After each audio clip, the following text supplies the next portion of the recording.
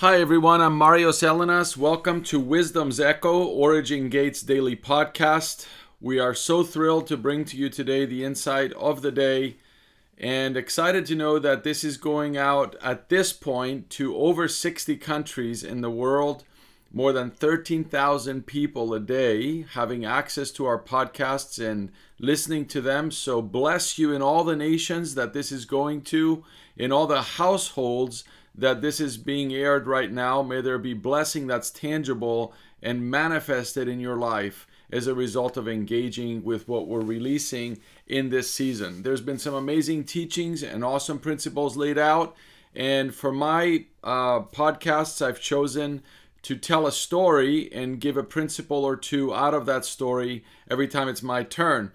And today I'd like to bring you to Florida, where a newlywed couple, Danielle and her husband Marios, the two of us, we're on our way out of the state, actually, on our way to the airport.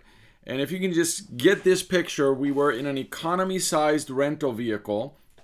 We were fast approaching a toll booth. So a couple of miles before the toll booth, there was a sign saying toll approaching, the cost of the toll, which was, I think, $2 or something like that, a very small amount. And I was driving. Danielle's feet were up on the dash. Her flip-flops were on the floor. And her head was leaned back into the headrest of her seat. But she was by no means relaxing, and neither was I, because we were approaching the toll booth where the toll was just a few bucks, maybe two, maybe a little more. I don't remember the exact amount, but we didn't have it. I don't know if you've ever approached a toll booth and you didn't have the cash to pay. I know that now we can use cards or you can get billed by mail, but back in those days, you either had it or you didn't have it. And we had never been in a situation where we were approaching a toll booth and didn't have the cash.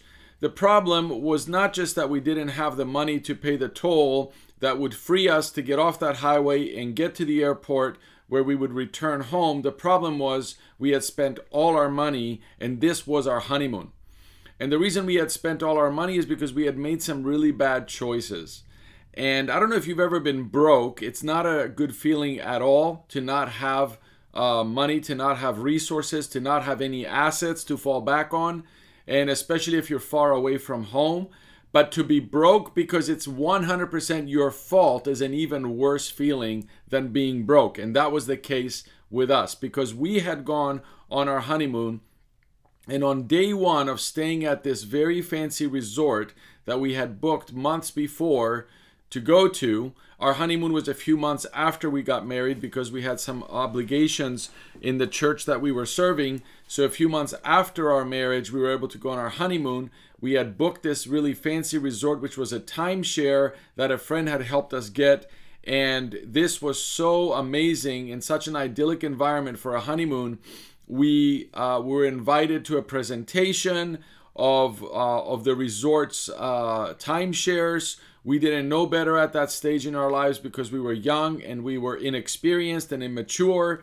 And we sat in the presentation and they offered us $100 Disney because we were in Orlando, Florida, near Disney World, if we would just sit through this. So we got $100 Disney each, sat through the presentation, and sure enough, after the presentation, after a magnificent sales pitch by the guy that was doing the presentation, we signed on the dotted line and bought a timeshare, which was a really bad idea because we used the last of our savings to put down as a down payment, and then we had monthly payments of something like $250 a month for the next many years. So we had used the last of our cash. We had leveraged ourselves into debt for something that would not produce for us.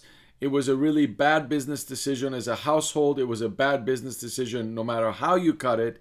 And we found ourselves broke, heading towards the toll booth without enough money to pay the toll. When we got to the window, I begged the lady at the desk there if she would let us through. I explained to her, we're newlyweds, this is our honeymoon, we made a really big mistake, we used our last cash, we don't have any way to pay the toll, would you give us a break? And she did. She was very gracious and said, go ahead and take it easy. So we went to the airport, we were hungry, but we didn't have enough money to buy anything to eat, and we were just hoping for the peanuts on the flight, which back then, before COVID days, you could get peanuts. And so we ate the peanuts on the flight, and we got back to what ended up being many years of indebtedness, actually 4 years of miserable years of debt, not just that debt, but other debt that we had incurred and other mistakes that we had made financially. And it wasn't until the end of the 1990s, basically 2000, that we were able to eliminate all of our credit card debts, and then able to eliminate that particular debt to the timeshare and sell the timeshare, and then we were able to start turning around.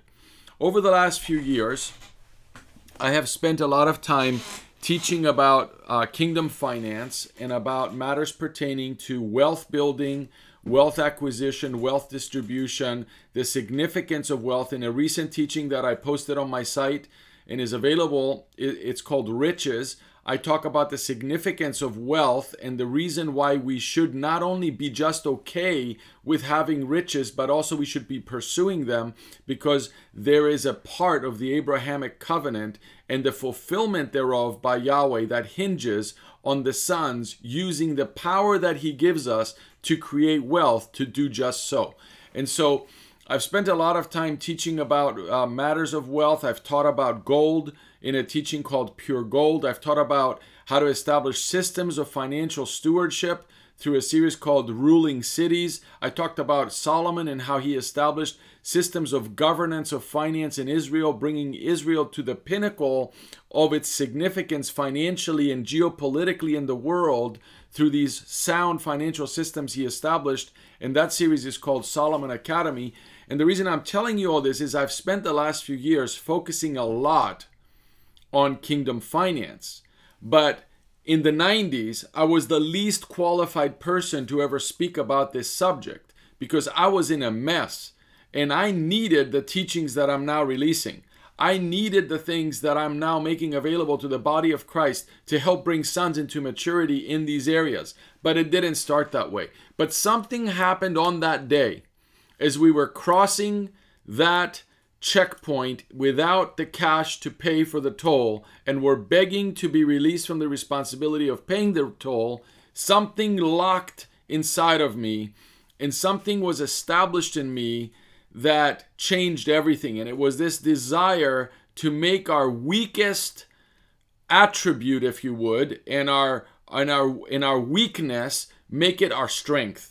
To actually be diligent, to apply ourselves to wisdom and to knowledge and understanding, to discipline and to structure and to whatever it would take to overturn the tables on that condition in our souls and in our lives where we found ourselves broke and in trouble financially. And it took time. This wasn't something that we got we got hands laid on us and somebody prayed some prayer in tongues and then we were all set. This was a process, and it took a lot of prayer and it took a lot of counsel. And I sought out individuals that were successful in the area of finance, and I even paid them to spend time with me and to talk to me when I didn't really have the money. And I listened to tapes and I got books and I applied myself, and Danielle as well, to learn these things. And most of all, we dug into the word and we started to look into the parables of the sower, the parables of the minas, the parables of the talents, to understand what was at work here regarding stewardship. And this is really not a podcast about stewardship, but this is a podcast about encouraging you and me, encouraging us to take charge of every area of our lives, and especially the areas where we have weaknesses, the areas where we have exploitable weaknesses that will be exploited against us if we do not check those areas and we do not watch over those areas and we do not believe the truth that through Christ we can do anything. and that God will work all things for the good of those who love him and are the called according to his purpose. And I'm telling you, as sure as I'm sitting here releasing this podcast to the nations, I have seen a transformation in our lives that has been nothing short of remarkable. There were a few miracles of provision here and there, but for the most part, it has been a process. It has been applying ourselves to the principles of the kingdom and aligning ourselves with individuals like the ones I'm partnering with in Origin Gate, like Grant Mahoney and Ian Clayton and their households, and also many of the others that are giving content here on these podcasts, like Lindy Masters and Stevie McKee and various of the other speakers. We are all understanding kingdom finance in a certain way, and we're aligning ourselves and posturing ourselves to be givers, to be sowers, to be those who understand the significance and responsibility of being those who create wealth to be a blessing to the nations. Because remember, the Abrahamic covenant does not end with Abraham. But God said to him, through you, Abraham, all the families of the earth will be blessed. And of course, in the kingdom of Solomon, we see that very principle at work when Solomon is able to leverage the blessing that has come to him in Israel and to send the queens of Sheba, if you would, not just her, but those who would come from the nations. He's able to send them back like he did her with more than what they brought to him. And so there is a responsibility and a mandate on our lives to take financial stewardship very seriously. And I spent a lot of time, I've dedicated much of my life now in my ministry to equipping and empowering the sons in these areas. But all of it began with a determination when I was at my weakest point, when I didn't have $2 to pay the toll. There was a determination on that day that I will apply my life to make my greatest weakness my greatest strength. And I don't know if financial stewardship is my greatest strength, but it's a much greater area of my life in terms of strength than it was when we got married in 1996. And so I want to encourage you to not accept your weaknesses, no matter what they may be, whether it be in the area of finance or relationships or marriage or child raising or anything to do with ministry. If you have any weaknesses that are noticeable, that are holding you back, that are frustrating you, that are noticeable by others and others speak to them, if you have any such weaknesses, bring them before Yahweh and present them to the Lord and believe with me that He can turn your greatest weakness into your greatest strength. Because that is the kind of God that He is. That is the Father that we have. He is able to turn the tables in our favor.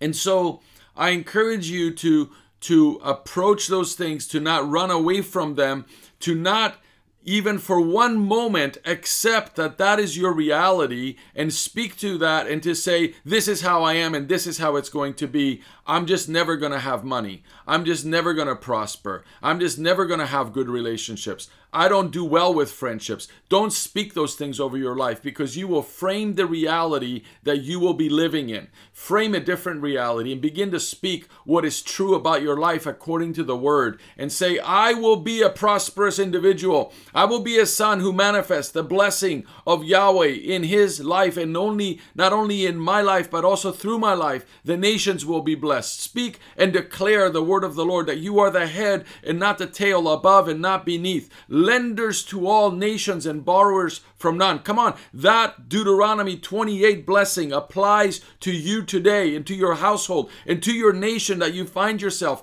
If there is a mess in the economy and the finance of your nation when this is being aired right now, I believe that you can make a declaration that turns the tide. Yes, even you can make a declaration that turns the tide. Begin to frame a different reality than what you see around you. God called Abraham and made a promise to him and a covenant with him, and then Abraham went into a famine. And he made the same promise to Isaac, and then Isaac went into a famine. And yet the word of the Lord and the promise of the Lord prevailed in their lives in spite of their circumstances. May it be the same way for us. If you believe, all things are possible for him who believes. I bless you today, and I encourage you to advance and to be empowered to strengthen every area of your life by the power of God that works in you by the Holy Spirit. I honor the Holy Spirit for his work in our lives in this season on the earth. I honor the Father, I honor the Son, and all the counselors out of heaven that tutor us and mentor us in the things of the kingdom. And I bless you today to prosper and be in good health, even as your soul prospers. Shalom.